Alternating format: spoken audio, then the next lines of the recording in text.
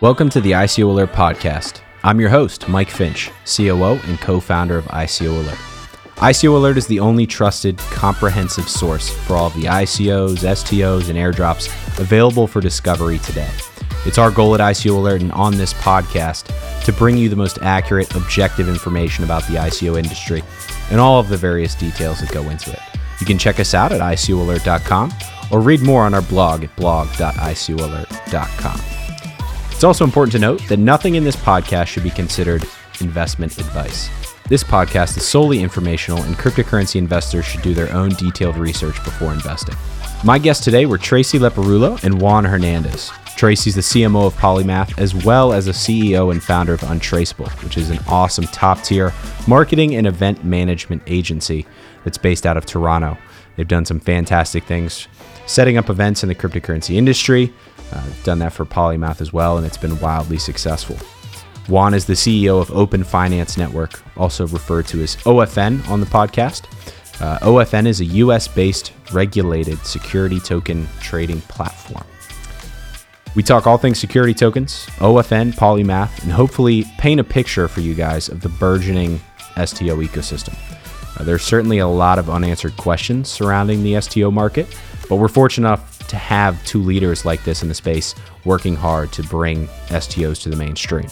I think it's still a little while out, and you'll kind of see the timelines that they present, some of the problems they present, but I think solutions are on the way as well. It'll be interesting to see what STOs do over the next months and years, and hopefully this gives you some perspective into this burgeoning new ecosystem. Enjoy. Tracy, Juan, how are we? Really appreciate the time here on the podcast. First thing we usually do is have you guys introduce yourselves. Tell us a little bit about your background, how you got into cryptocurrency, all that fun stuff. So, Tracy, if you want to start. Yeah, sure. So my name's Tracy Leporullo. I am a CMO of a company called Untraceable, as well as helped lead Polymath network to where it is today. A bit about background about me. I got involved in really the innovation space down here in Toronto. I went to Kenya, started a microfinance program back in 2012, and got really excited about the agency space. From there, I actually ran the first Bitcoin Expo in Canada and the first Ethereum hackathon event in the world with the original Ethereum team. That's actually where I met Trevor Kaverko. We actually ran the hackathon together, funny enough. So he worked with me and was my volunteer at the time. And from there, I've been running a lot of these major Ethereum hackathons, massive crypto events, which we have one coming up this August called Futurist Conference. And it's really propelled me into working with Polymath and helping them start really from a company, just a handful of people, to now a company of over 30. And it's been very exciting entering the security token world now. Yeah, absolutely. That's wild. It's always interesting to hear kind of how people get into this. I got to ask, it sounds like you're setting up these big events. Everybody always kind of gives us crap in the cryptocurrency industry because so many of the events aren't set up well. What is it that you guys do so well? Because we were down at PolyCon, I think it was in the Bahamas, some of us, and that whole setup was incredible. So teach us, how do we run a well done cryptocurrency event? For sure. Well, one, it comes with experience with events. So before I ran Untraceable, I ran traceable events. So I have an event background. But really, it's understanding the objectives. I think the cryptocurrency community is quite different from, quote unquote, the normal world. And so making sure you're fostering conversations, making sure the topics are relevant, making sure the right people are in the room, whether it's investors, if you're looking for advisors, or maybe, an ICO demo, just making sure the audience is really aligned with what the objectives are and that the sponsors and attendees are getting what they want out of it. So I love PolyCon. Right. Very happy you're able to come out to it. It was quite a fun experience there in Bahamas. Yeah, that Baha Mar hotel casino thing was just unbelievable. Anybody looking for a good time, go to PolyCon next year, assuming it's happening, because that was a lot of fun. Nice. So tell us, give us kind of the broad overview of Polymath for those who don't know. What does the company do? What's its mission as it relates to security tokens? Sure. So Polymath's mission is quite simple. Polymath makes it easy for businesses to create security tokens. And so the best way to think about Polymath is to think of us more as a launch pad So we'll actually help you with the creation of security tokens. When it comes down to secondary markets or all these other third-party services, we work with partners like OpenFinance, but we really are the help with the creation of the security token.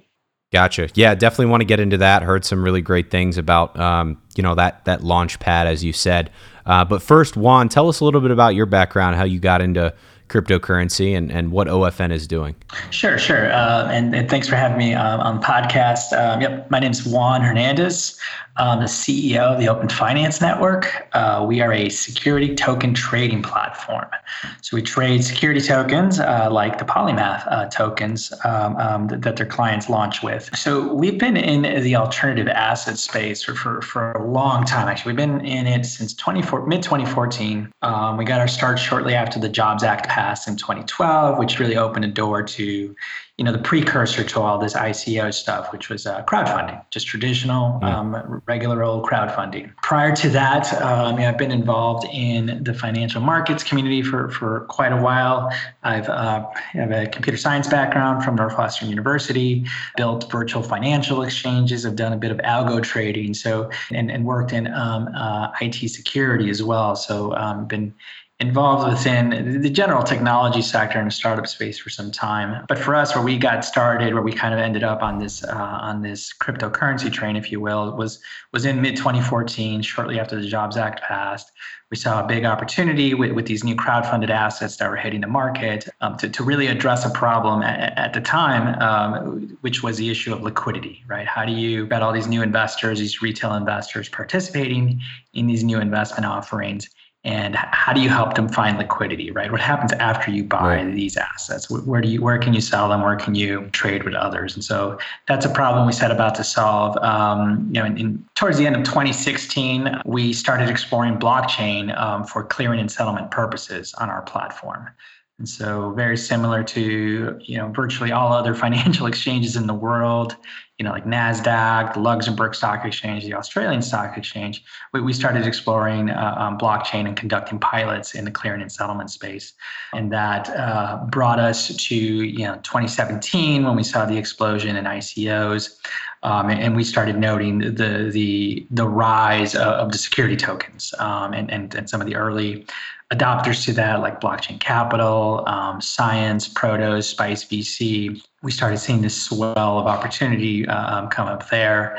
And now in 2018, certainly, with our launch just a week or two ago of our fully U.S. regulated security token trading platform, we see tremendous opportunity in the security token space and just a lot of excitement, a lot of real excitement in what is now possible in the market. Yeah, 100%. It's certainly kind of dominated 2018, other than this 60, 70, 80% market dip, which is on everybody's mind, of course. But other than that, it's been security tokens, right? The different protocols, and it kind of been somewhat of a hype driver this year. So I got to ask you, Juan, the exchange is launched. Can people go there now and trade on the exchange just like they would a Coinbase or Kraken or anything else? Yep, that's how it's set up. So we're live now. We have investors onboarding onto the platform today.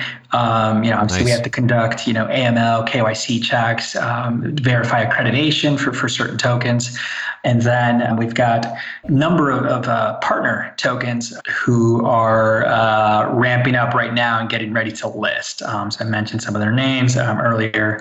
Blockchain Capital, Spice VC, Science are some of the first tokens coming to market. And so, obviously pioneers to a larger wave of security tokens coming to market soon. Gotcha. So is that launch primarily the biggest milestone in 2018, or do you guys have some other announcements coming? What's the roadmap look like? We've got some. It's our biggest milestone to date, year to date. So we've got some other announcements coming in the fall, along some of the technology developments, others partnerships that we've been working on for quite some time, both here in the U.S. and international. Because certainly there's a lot of interest from international investors to participate in these U.S. security tokens. Gotcha. Nice. Well, congratulations on that launch. That's fantastic. I can't wait to check it out. Tracy, I want to kick it back over to you here. So we are, ICO Alert. We started focusing on ICOs, but as the market has matured, we've started to pay attention to security tokens, and you have airdrops, and then you have these crazy kind of hybrids where somebody will run a security token offering to start, and then they'll run an ICO thereafter, and it's wild right now, right? A lot of regulatory uncertainty. But give us a glimpse into kind of this ecosystem for security tokens, right? Like inherently, Polymath works with OpenFinance and vice versa, and that collaboration is what it takes to ensure security tokens are brought mainstream. But what are some other things that you guys are seeing from the standpoint that Polymath is in as one of the major players in this ecosystem? Sure. I think you said it right in the sense that the space right now really is focused on collaboration.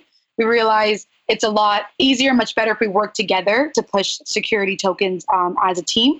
And so I find in the space right now, there are a lot of different people more focusing on a specific aspect of security tokens, not really taking on, end to end, and a lot of great collaboration happening in the space. And that's really nice to see. Next week, for example, we're going down to Barbados. We have a ST20 roundtable. It's really focused on how do we create a standard for security tokens. And we're bringing lots of different players from around the space from, OpenFinance will be there, as well as individuals from other security token exchanges. We have legal professionals. We have individuals like a lot of developers that will be there.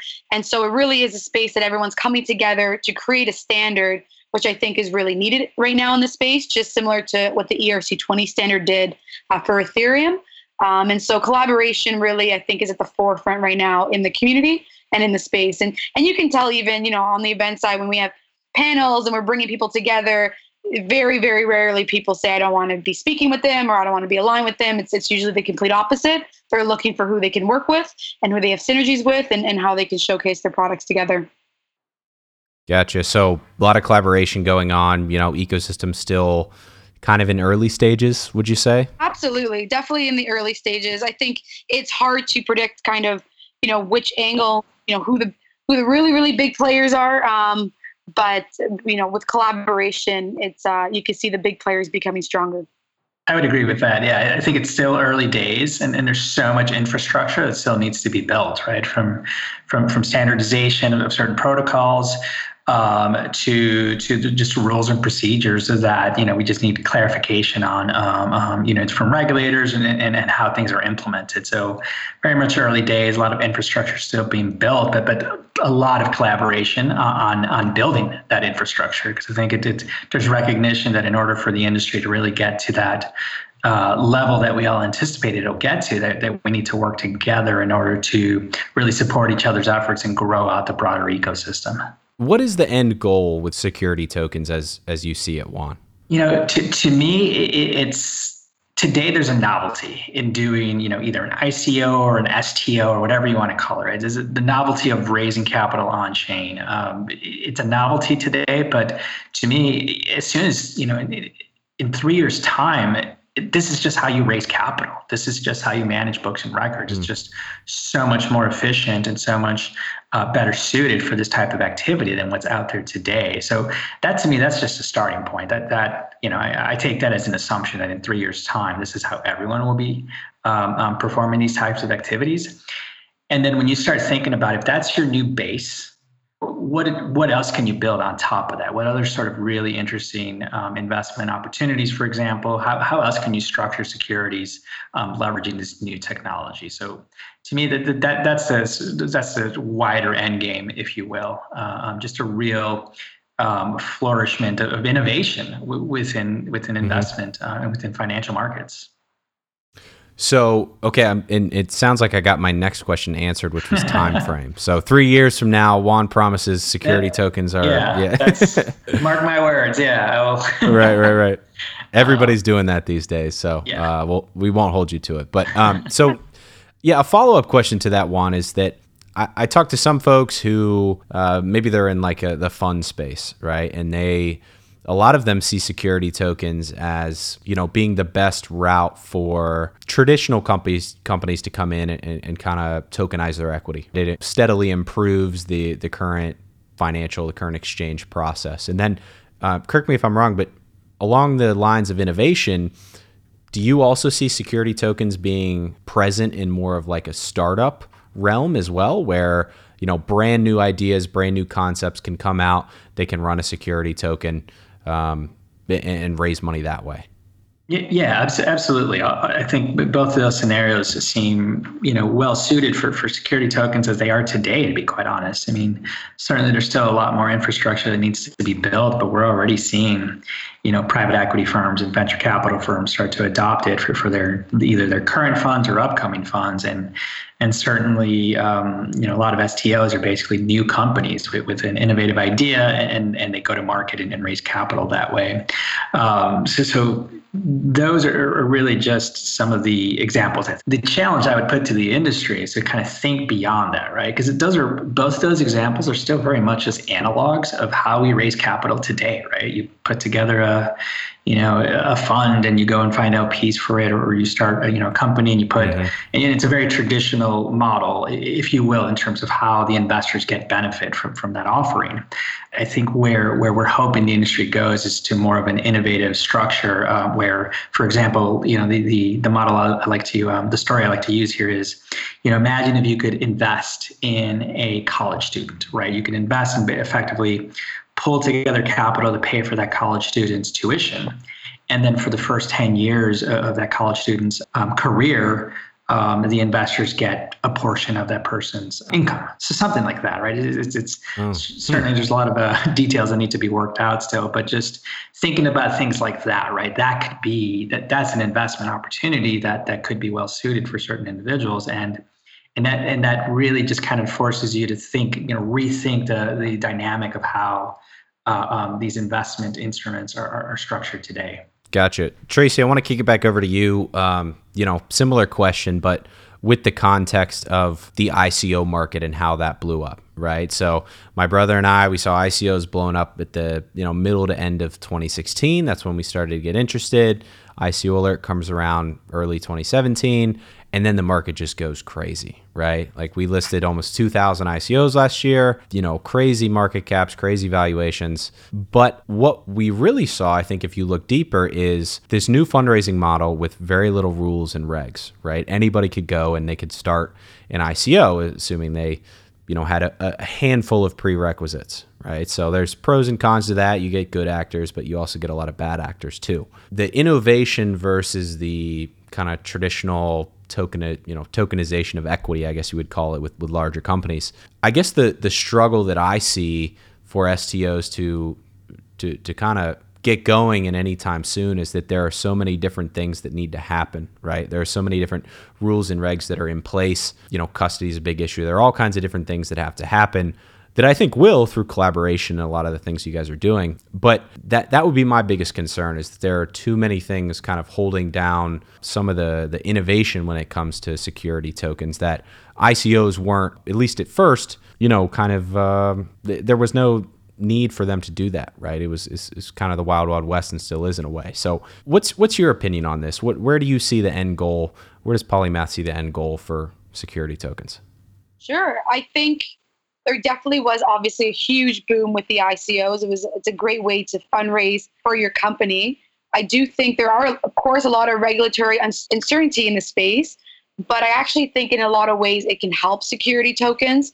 And so I think, at the beginning, there's a lot of people who are unsure about the future of it. And when I think about being back in the day, even, when Bitcoin was really big years and years ago, there was still so much uncertainty, but it was just so resilient. And because people were able to work together, we're able to overcome. And so I don't necessarily see that as a big factor of not pushing security tokens forward. I think for a company like Polymath, it actually works in our favor because we're making it compliant and regulatory. And so part of the platform is to help make people feel more confident and make it easier to issue regulatory and compliant tokens. So you have to do A, B, and C in order to be compliant, and we help you do that. So we actually think, the regulatory landscape, of course, every time there's an announcement, we see the price go a bit different in terms of, the whole crypto space.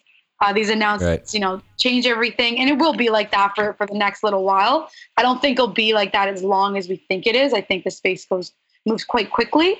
But I think in a lot of ways, it's actually going to shift the market from ICOs to security tokens, because people want to inherently not have that risk of, are they doing something that they shouldn't be doing? Let's do it in a regulatory way. And let's use companies that are doing it that way. So I actually think in a lot of ways, it's helping the security token market, the companies within it, because they are following the rules and working within the guidelines. Right. So let's say then regulation comes out in favor of, the growth of cryptocurrencies and ICOs. Do you think security tokens would be at risk, or do they present something different, and will the ecosystem kind of be up and running by the time that happens? I mean, we keep hearing about regulation, but all we seem to get are kind of like informal chats at conferences. Yeah, I think the space is large enough for everybody.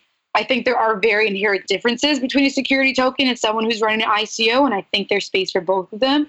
But truthfully, I think the future will be pivoting more to the security tokens. And I think a lot of it will shift towards that, because companies want to be regulatory, they want to be compliant, and until news comes out about exactly what that means, I think slowly people will definitely move towards a security token. Gotcha. Juan, what do you think? Is there room for ICOs, STOs, airdrops, or do you see one kind of taking a foothold and being the main place where money's raised? Yeah, I mean, obviously, I see STOs as sort of becoming that de facto choice. The thing I think that scares a lot of people off, right? The R word, regulation.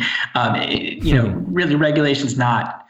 It's not meant to be onerous, and it's not meant to be restrictive or innovation killing. And regulation is really about investor protection, at least in this scenario, right? It's about consumer protection, really. When people drive home, they're driving in a car that was built to a regulatory specification, right? On rules that are built to, again, regulatory specifications. They fly on a plane, et cetera, et cetera. So, regulation just has a very bad rap in financial markets.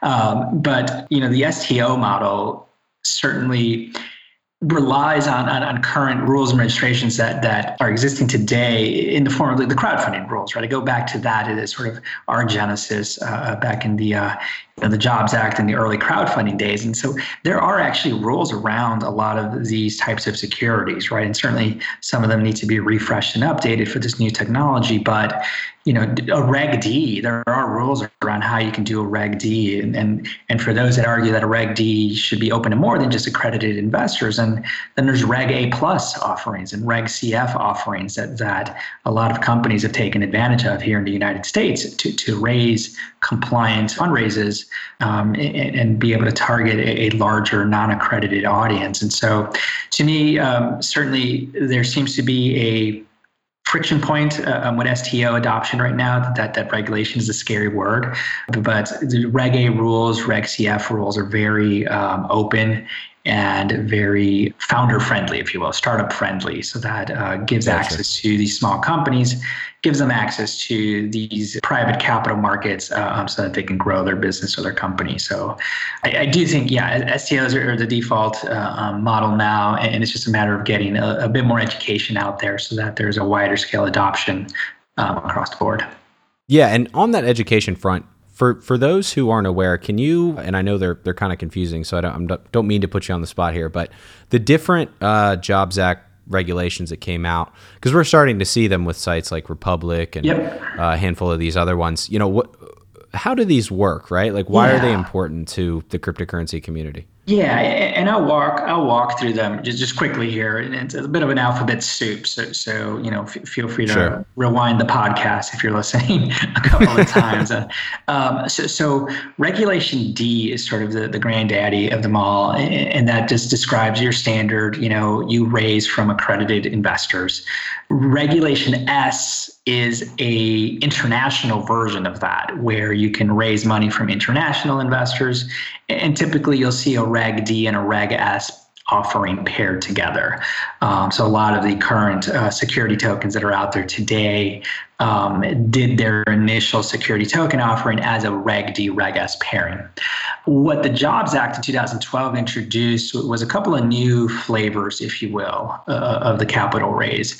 And one of them is called Regulation CF, Regulation Crowdfunding, incidentally. And what it allows you to do is allows you to raise up to $1 million from non-accredited investors, regular people like you and me, just regular people off the street that want access to these types of opportunities. So the Reg CF model is interesting. It allows you to raise 1 million, actually 1.07 million to be exact. Alongside that, there's this thing called Regulation A+, which allows you to raise up to 50 million, also from non-accredited investors. And so you've got these two flavors here that let you tap into, the more retail investor audience. The distinction being, obviously one is for 50 million, the other one's for 1 million in terms of your total cap, and then certainly cost structure. Right? It obviously costs more money to get the larger Reg A+ offering off the ground than the Reg CF. But those are the four main flavors: Reg D, Reg S, Reg A+, and Reg CF. So painting the picture here, and Tracy, I want to get your thoughts on this as well. But first, Juan, painting the picture, we have the Jobs Act that comes out, right? Security tokens, this new crowdfunding model starts to legally, compliantly grow in favor, right? Security tokens start to really take off end of 2017, beginning of 2018. We have folks like yourself, like Polymath, like Harbor, like so many others, right? T0, all these other folks who are interested in this. We seem to have an ecosystem that has grown, right? But to me at least, and it might be to some of our listeners, kind of the timeline or the roadmap for what is needed to take security tokens to the next level still seems unclear. So I'm sure there's many, but what do you see as the biggest thing holding back serious adoption of security tokens right now within the cryptocurrency community, outside of the cryptocurrency community? Yeah. For me, it's two things. One, obviously, further regulatory clarity that always benefits all the participants to just have more clarity on how they can operate. And then the issue of custody, honestly, I think that's something that's still a little problematic across the board, not just within security tokens, but within the broader cryptocurrency markets. So those are kind of the two big elements. And I guess education, if I'm going to throw a third one in, education's a limit, right? Because you still need to be very tech savvy, if you will, to really kind of start adopting this new mechanism. Right. Tracy, what are you guys seeing? What do you guys see as the biggest thing right now holding security tokens back? Yeah, I think you hit it right on the head. The two ones that I was going to say were definitely clarity around regulation, and custodial is a very big portion of what's holding it back right now, and just really, having a global perspective on it, because there are different jurisdictions that are giving some more clarity around it, but really, who's making the overarching global kind of push forward to it. And so I know for Polymath, like right now, our for sure what's holding us back is just not getting on mainnet as we're on testnet, but overall, I think regulatory clarity is the most important. Gotcha. When is mainnet expected for Polymath, and what do you guys have coming the rest of this year? Yeah, mainnet for Polymath will be coming in the next few weeks, which is very exciting. Yeah, for the next overall the rest of the year. So we are launching our first security token hopefully within the next month, which is Coral. They'll likely be doing a big announcement at my conference, futuristconference.com. And what's going on next week, we're at ST20. So we're creating the security token standard, big thought leaders. And really a big push is really getting on that mainnet. So we are on testnet right now, and we'll be there in the next few weeks. Gotcha. Let me ask you this. Polymath, it's out there. It's a token that investors in the space can purchase right now. They can contribute to the project through through buying that token on secondary exchanges. Do you guys have competitors? Polymath seems to be the standard, but are there people kind of biting at your heels? Like what's competition look like for Polymath?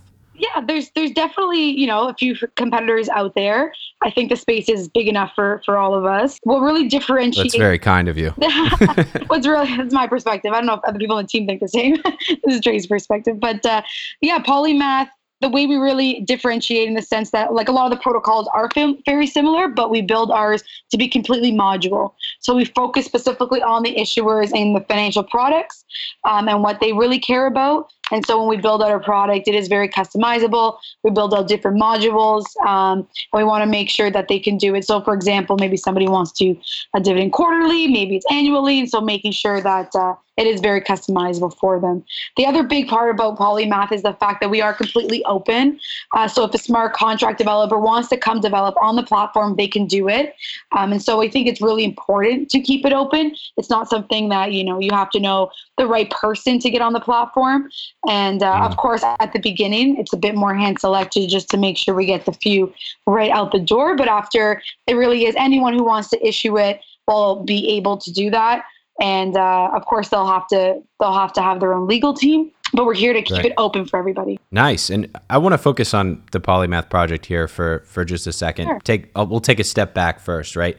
How was the Polymath raise set up? Did you guys do it all privately? Was there a public offering of any kind, airdrops? How did it work? Yeah, so we did a private sale for Poly tokens, and these were for individuals who wanted to use our platform.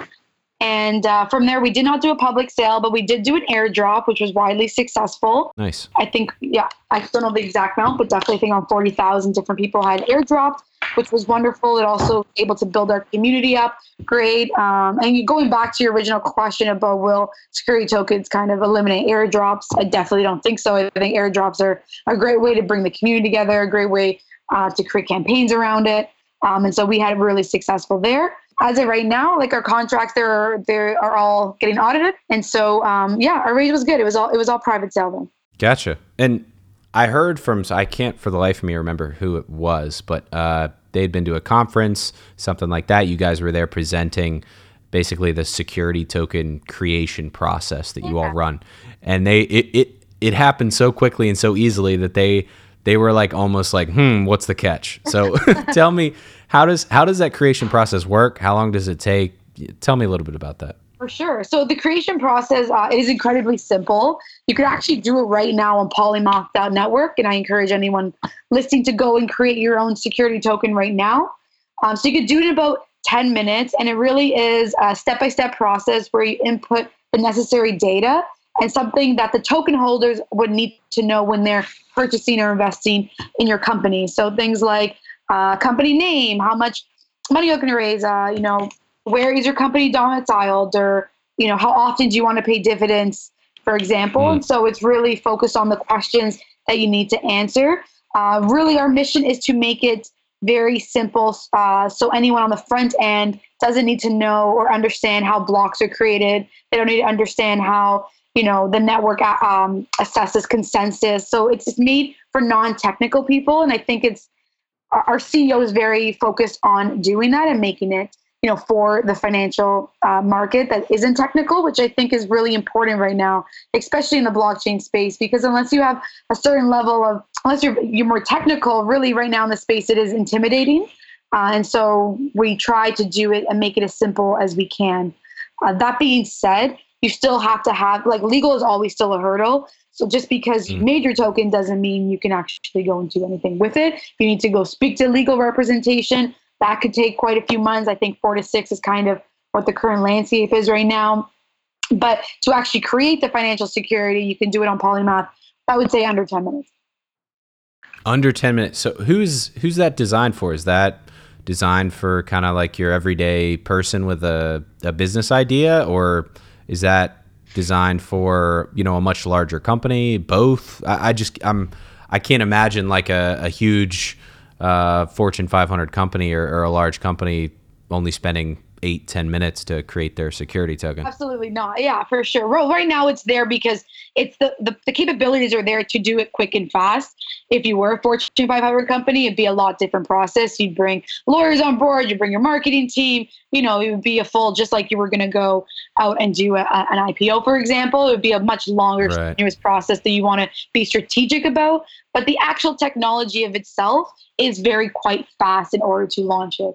Of course, you're going to need partners. You're going to have to figure out what secondary exchanges it's going to be on. Like the actual process of setting up any type of security is going to take a while. But what Polymath focuses on the technology of it And the actual technology of token creation does only take 10 minutes or under. Gotcha. Juan, I want to kick it back over to you to talk about OFN here. So we saw today, I think it was, that a Swiss-based exchange is getting into the cryptocurrency game, right? I think more will come. NASDAQ has obviously been, somewhat pro cryptocurrency.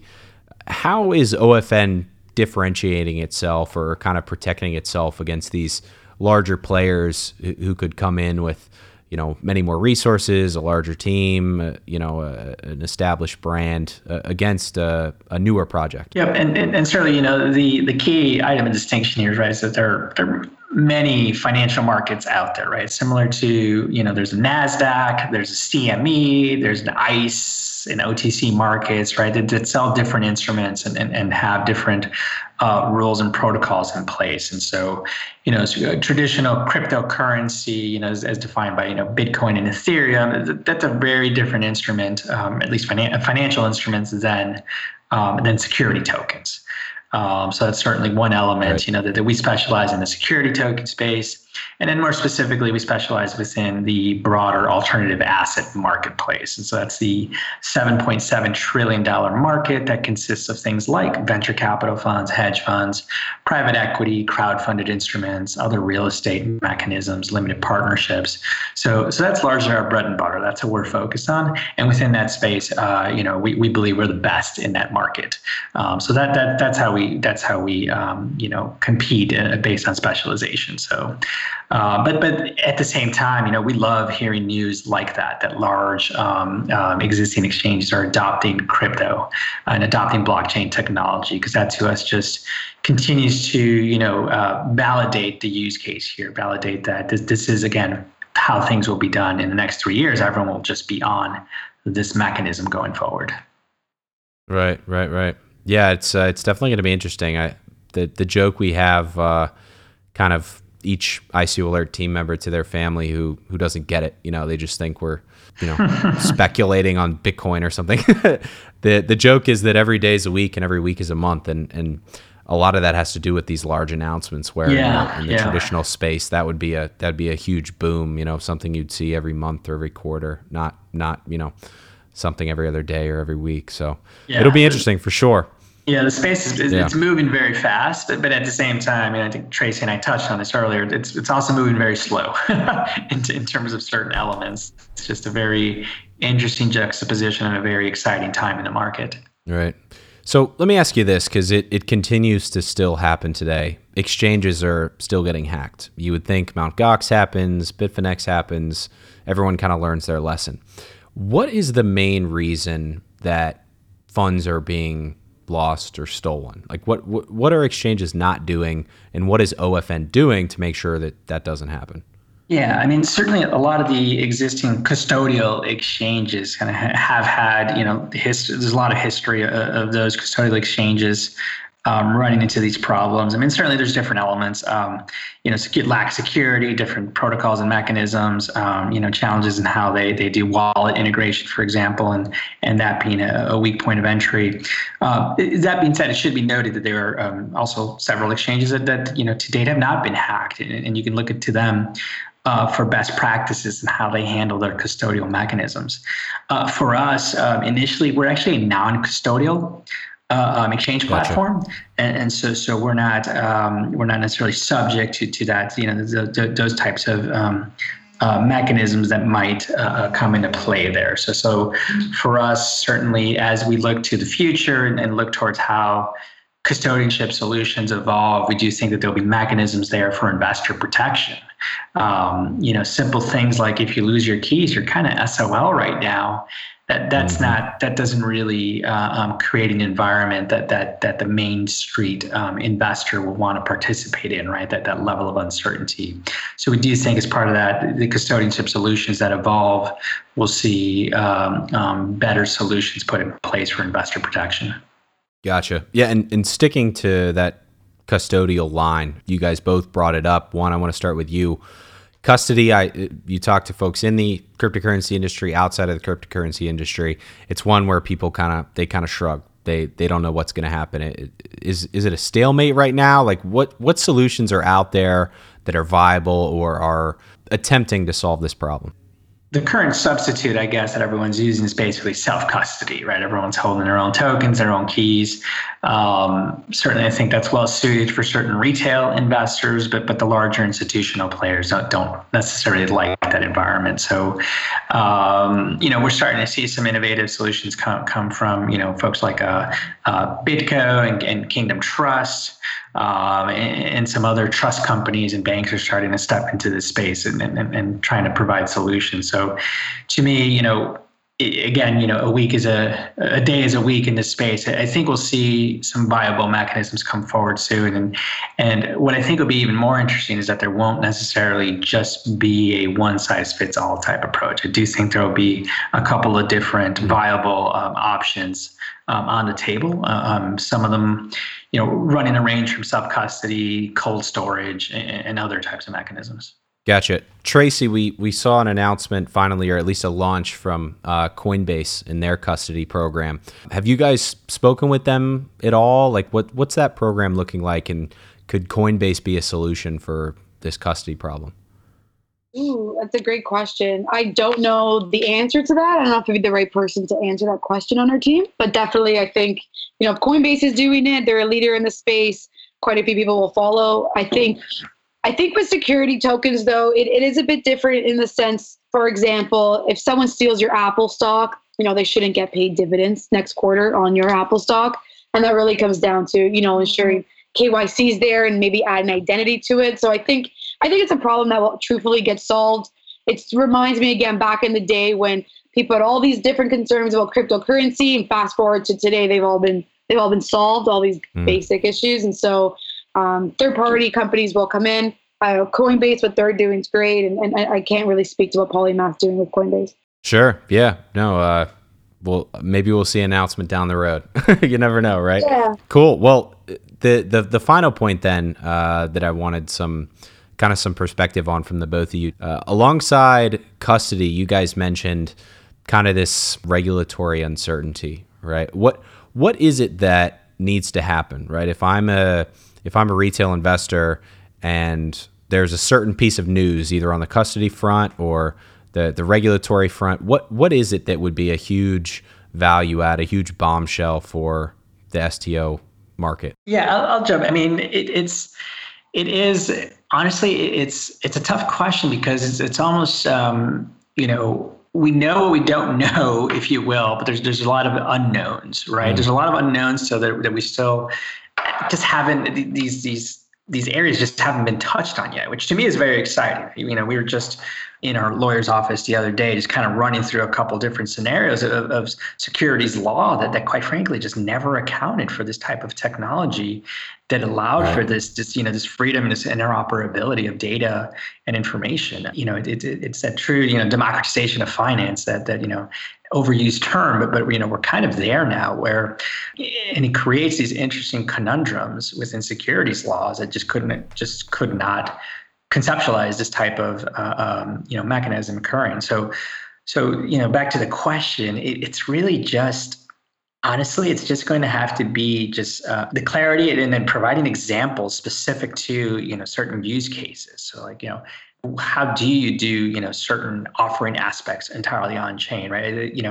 Right. Polymath, you guys use an ICO, and I think there was someone else who's working on kind of rethinking the airdrop process. Rethinking the airdrop process and making it fully compliant to today's securities laws.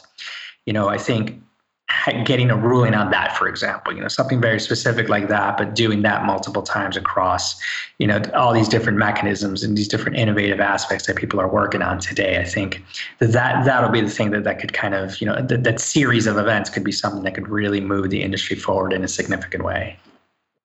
Gotcha. Fantastic. Well, this has been great. I know you both are super busy, so I don't want to hold you for too long here. But wanted to start. Folks want to check out OFN. What's the best way to do so, and what's the best way to get a hold of you or the team with questions, concerns, whatever? Yep. Yes. So they can go to openfinance.io. That's our main domain. And there they can start signing up and start completing their investor passport, which is effectively a single sign-on mechanism across our network. So, we're accepting applications from everyday retail investors, you don't have to be accredited. We also have listings for non-accredited investors to participate in as well. And so they're just kind of following that easy to use process to get onboarded. We have live chat. We're active on Telegram. So certainly there's a lot of mechanisms to get a hold of us once you're on the platform. Gotcha. And what about you guys, Tracy? Yeah, I would say best place is to go to polymath.network. Go on our website, try and do our wizard and see if you can build your own security token. The best way too is Nice. Telegram. We have a really active group on Telegram. You can message us there, and our admins is there, as well as the upcoming conference I'm running. So the whole Polymath team will be there. They're a big platinum sponsor. Trevor will be on stage, and we'll have Coral, one of our first issuers, on stage, as well as bringing all of our partners there. And so futuristconference.com.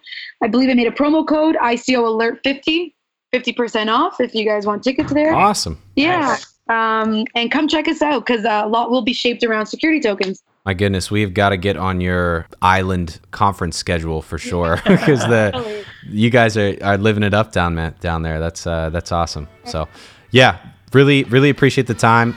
Wish both of you the best of luck. Everybody out there listening, stay tuned. 2 super interesting projects within this brand new burgeoning ecosystem.